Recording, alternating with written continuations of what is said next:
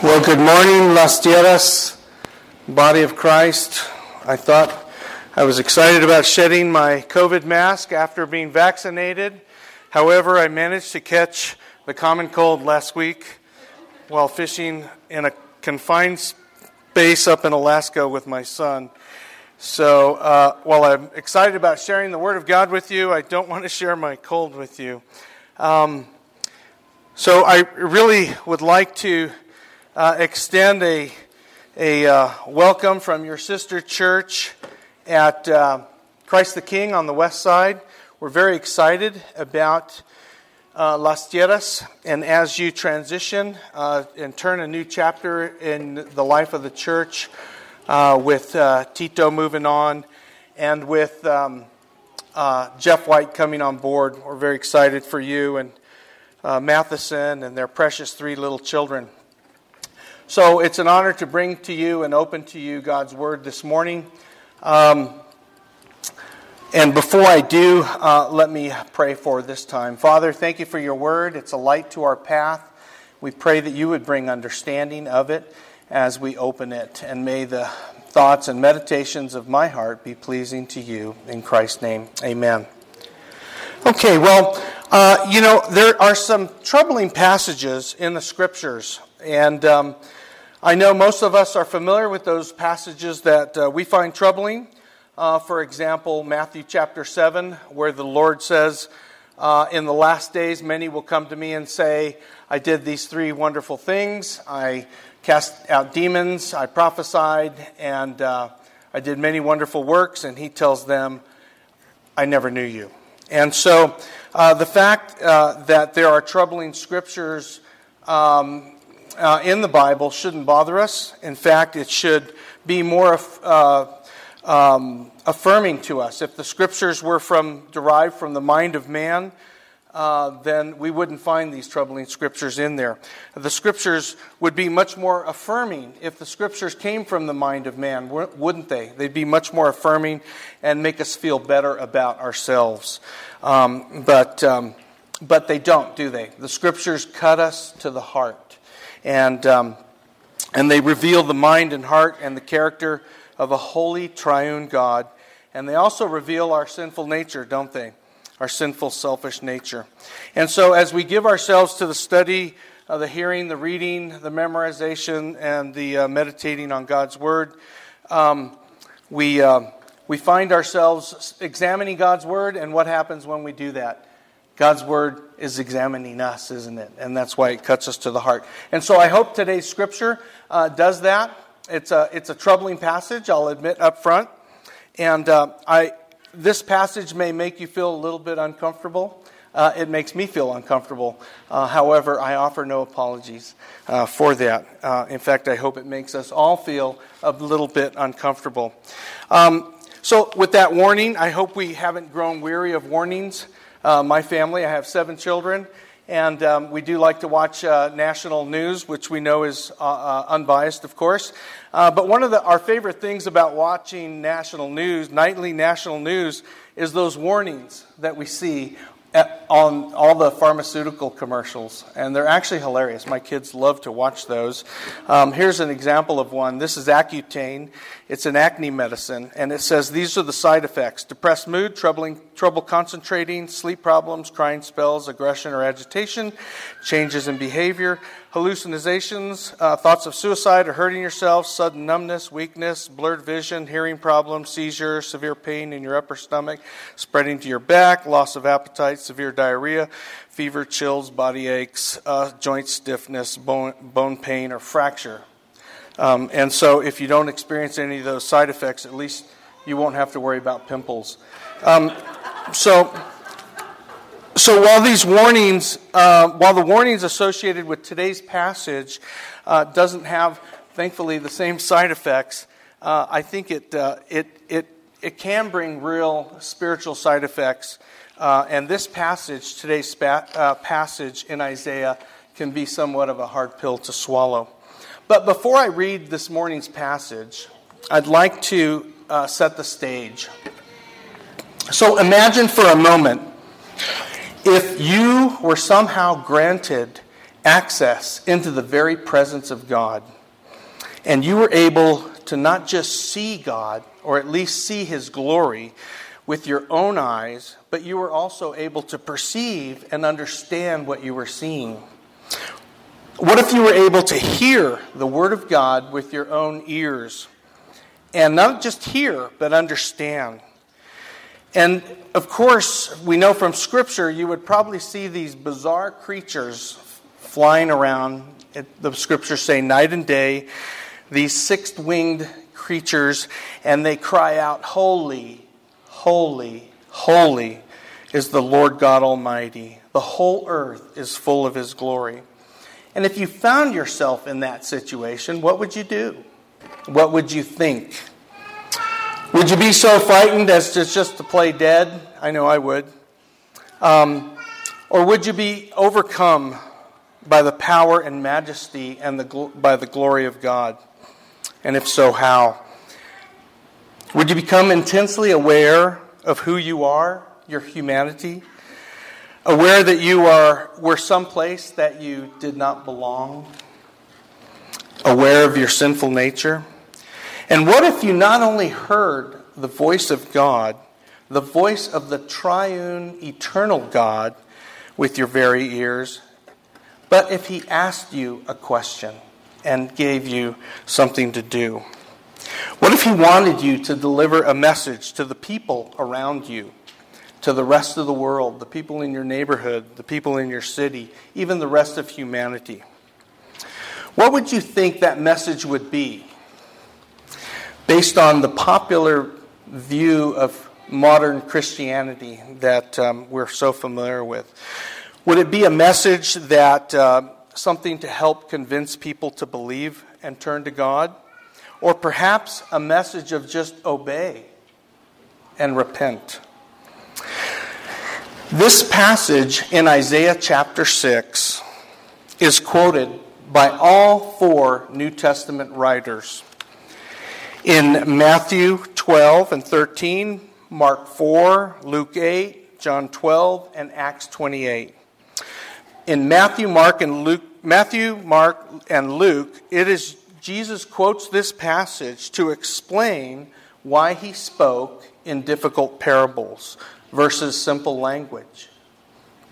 In John 12, the Apostle John cites this passage as a reason why some not only do not believe, but why some cannot believe.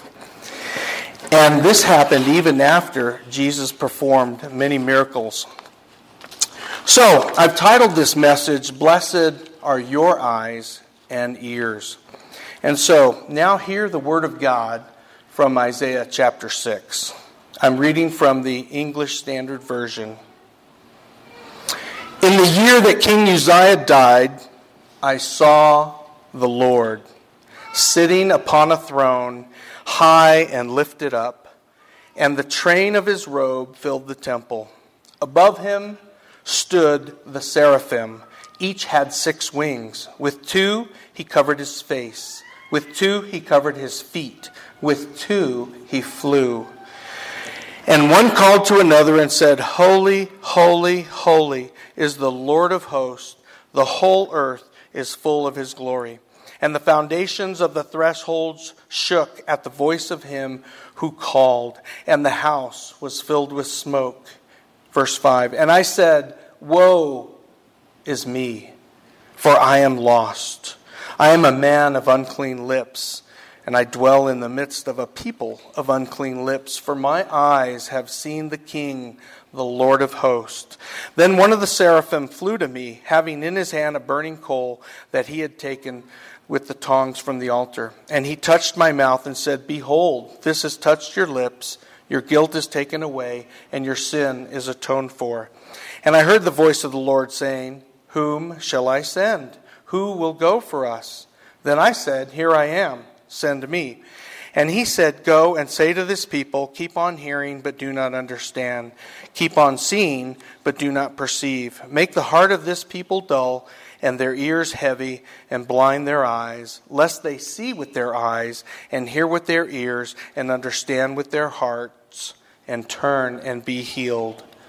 This is the Word of God. In chapter 6, Isaiah, after having discharged his office for quite some time as a prophet and teacher, he's ushered into the very presence of God. Now, we don't know exactly where this occurred, whether it was while he was worshiping in the temple, during a dream, but it was clearly a supernatural experience. Isaiah sees these celestial angelic creatures called seraphs, and they are also described in several other places in the Scriptures, very similar, in a similar fashion. And so these angelic creatures, it's interesting, they shield their eyes from the radiance of God's glory and proclaim the holiness of the triune God. It would almost be as if we were staring into the sun, and something we shouldn't do, right? But notice what they say to each other. Holy, holy, holy is the Lord God of hosts. The whole earth is full of His glory. And so most sermons that you hear from Isaiah chapter 6 are usually about God's holiness. But I'm going to take a little different approach this morning. I think this passage talks beautifully about God's sovereignty. And so John, in John chapter 12, he tells about whose glory Isaiah really saw.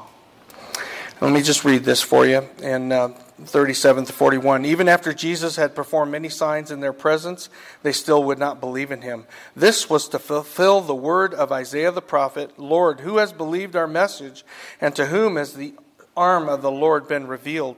For this reason they could not believe, because as Isaiah says elsewhere, referring to chapter 6, He has blinded their eyes and hardened their hearts, so they can neither see with their eyes nor understand with their hearts, nor turn, and I would heal them. And in verse 41, John says this, Isaiah said this because he saw Jesus' glory and spoke about Him. It's interesting to see that when confronted, Isaiah, when confronted with the presence of a holy God, he becomes intensely aware of his own personal sin. He says, woe is me, I am a man of unclean lips. And so he has nothing to say except to realize that I am a man of unclean lips, and I dwell with a people of unclean lips. And notice what God's response is to Isaiah. More importantly, notice what the Lord's response is not. The Lord doesn't say, you know what, Isaiah, just because you have acknowledged your sin, I forgive you. The Lord doesn't say, just accept me into your heart as your personal Lord and Savior. The Lord does not say, the Lord does say that before there can be forgiveness, there are two things that has to be dealt with, and we see them clearly, don't we? It's sin and guilt. Verse 6, then one of the seraphim flew to me, having in his hand a burning coal that he had taken with tongs from the altar, and he touched my mouth, and he said, behold, this has touched your lips. Your guilt is taken away, and your sin atoned for. Notice that it takes something else and someone else to atone for sin. It's not something that we can do ourselves. And I like the word atoned versus forgiven, because atoned implies reparation and satisfaction. So now Isaiah has his sin atoned for and his guilt removed, and so Isaiah is now ready. Ready for what? Some scholars think that Isaiah chapter 6 should really be chapter 1. And a lot of scholars do not agree with that. They think, no, he's already been a teacher and a preacher for a while. He's been walking with the Lord. He's been serving with the Lord. But the Lord has to bring things into his life, as he does in our life, to remind us of our sin and to remind us of his presence. And so, in verse 8, and so it's interesting. The Lord does something very gracious. And you see this throughout Scripture. The Lord asks a question. And most of his questions are rhetorical, but they're so very gracious. For example, to Adam, what does he say? Where are you? Where are you? The Lord knows where he is. The Lord could have very well said, while Adam was hiding because of his sin, he could have said, I see you. Instead, he says, where are you?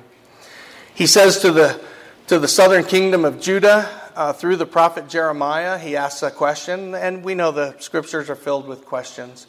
He says to Judah, why should I forgive you? Why? And again, these are rhetorical questions. They're aimed at more for the benefit of the hearer, and it's so gracious. And so the Lord says, whom shall I send? Who will go for us? And Isaiah, his response could be nothing else but send me. Right? After the Lord has removed his guilt and forgiven his sin, send me. And my first thought when I was reading this passage was, send me to do what? Send me where, Lord? And to say what? Does it really matter? Does it really matter at this point? He's seen the very glory of God, the glory of Christ. His guilt has been removed, so it doesn't really matter where he is sent or what he is told to do. But verse 9 and 10 is really the focus of this morning's message. Because Isaiah is sent to proclaim a very troubling message. But before we delve into that message, what would you expect the message to be? And I went into a little of this. If you were in the presence of God, what would you expect to tell the people after you saw something as incredible as the glory of God? What would you imagine the message to the people should be? Should it be, I need to tell people what I just saw? What about, just let them hear what I have heard and see what I have seen? Then they'll believe, won't they? What if the message to the people should be God loves everyone, right? For God so loved the world. What about the message to tell the people to obey God? Well, that hadn't worked for the first 6 chapters, and if you're familiar with your Old Testament, that hadn't worked for the entire Old Testament. Obey God. Isaiah 1:4 says, woe to the sinful nation, a people whose guilt is great, a brood of evildoers, children given to corruption. They have forsaken the Lord. They've spurned the Holy One of Israel and turned their backs on him.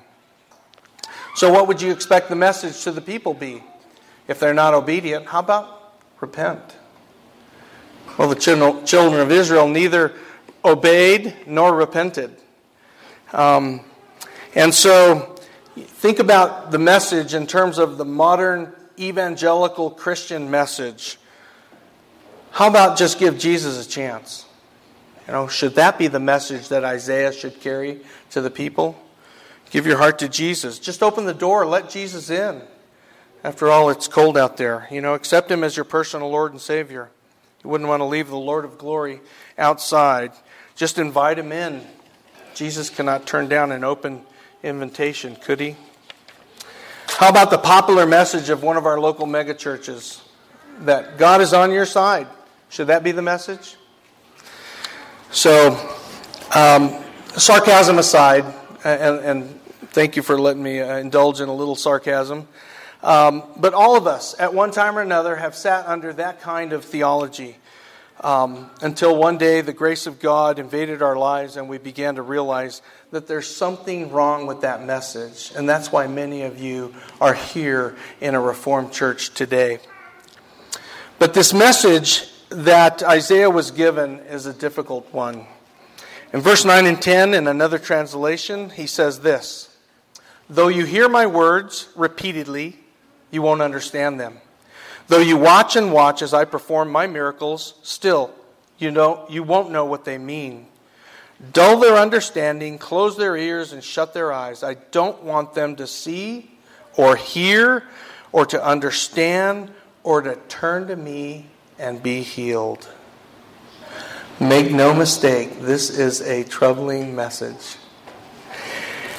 So what's wrong with the passage? And how should this passage be interpreted? It's interesting that some scholars suggest that the Lord is just being ironic He's using irony. And irony and sarcasm is a language that is just using the opposite language to make a emphatic effect, or even to be humorous. In essence, some say he's really saying this: we sure wouldn't want you to hear God's word and see what he is doing and to turn to him. We wouldn't want that to happen, would we? That's sarcasm and irony. Just like he who has ears to hear, let him hear. Is that irony? Is that ironic language? I don't think it is. Some scholars also suggest that this is to the Jewish nation only, and that this is divine hardening. After all, does the Lord really not want people to hear what he has to say? And does he not want them to understand? Does he not want them to see and perceive and comprehend what God is doing? Does the Lord really not want people to turn to him and be healed? Well, I'm here to tell you this morning that he does not. He does not. And I hope that makes you feel a little bit uncomfortable. But let me repeat that the triune God of the universe does not want people to hear with their ears, to hear what he has to say and to understand. He does not want them to see with their eyes and to perceive what he is doing. And he does not want them to turn to him to be healed if it's on their terms. If it's on my terms or your terms, he does not want it. And he will not have it. And definitely not using our senses, our feelings, our emotions, and our sense of timing. You see, because what do we proclaim, especially in this Reformed church? We proclaim that salvation is of the Lord, don't we? And that's a fundamental theological distinctive of the Reformed Church. You see, mankind has been wanting and attempting to come to God on his or her terms since the beginning of time. Starting with Adam and Eve and Cain. You know, after our first parents sinned, they attempted to come to God on their own terms. And we see it clearly in Genesis.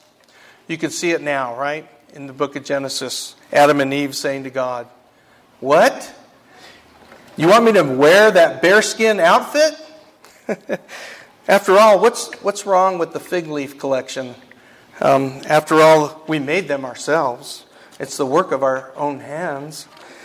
Well, we know from Scripture the Lord was not impressed. What about Cain?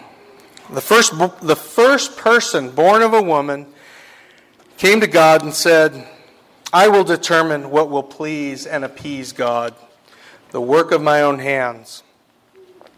And to think about it, the first person born of a woman in the Bible was a murderer. So the biblical narrative is not very affirming to our nature, is it? So God says, no, you will not come to me on your own terms. You'll not use your own senses. You will not see and hear. And so he drove them out of the garden to keep them from appropriating the tree of life on their own terms and with their own senses. God says no.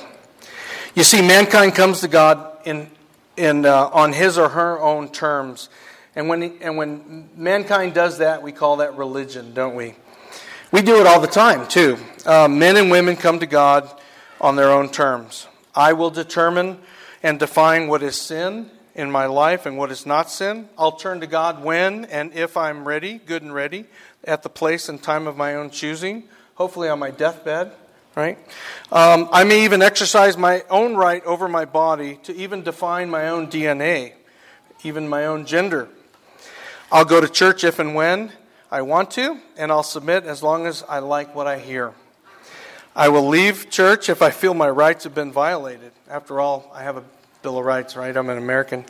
I'll marry whom I want, choose my own career. I'll do what I want, when I want, how I want to do it. And does that sound familiar? That's really human nature in its best. It's the cadence of the natural man, the Bible says, the normal rhythm of the unsaved heart.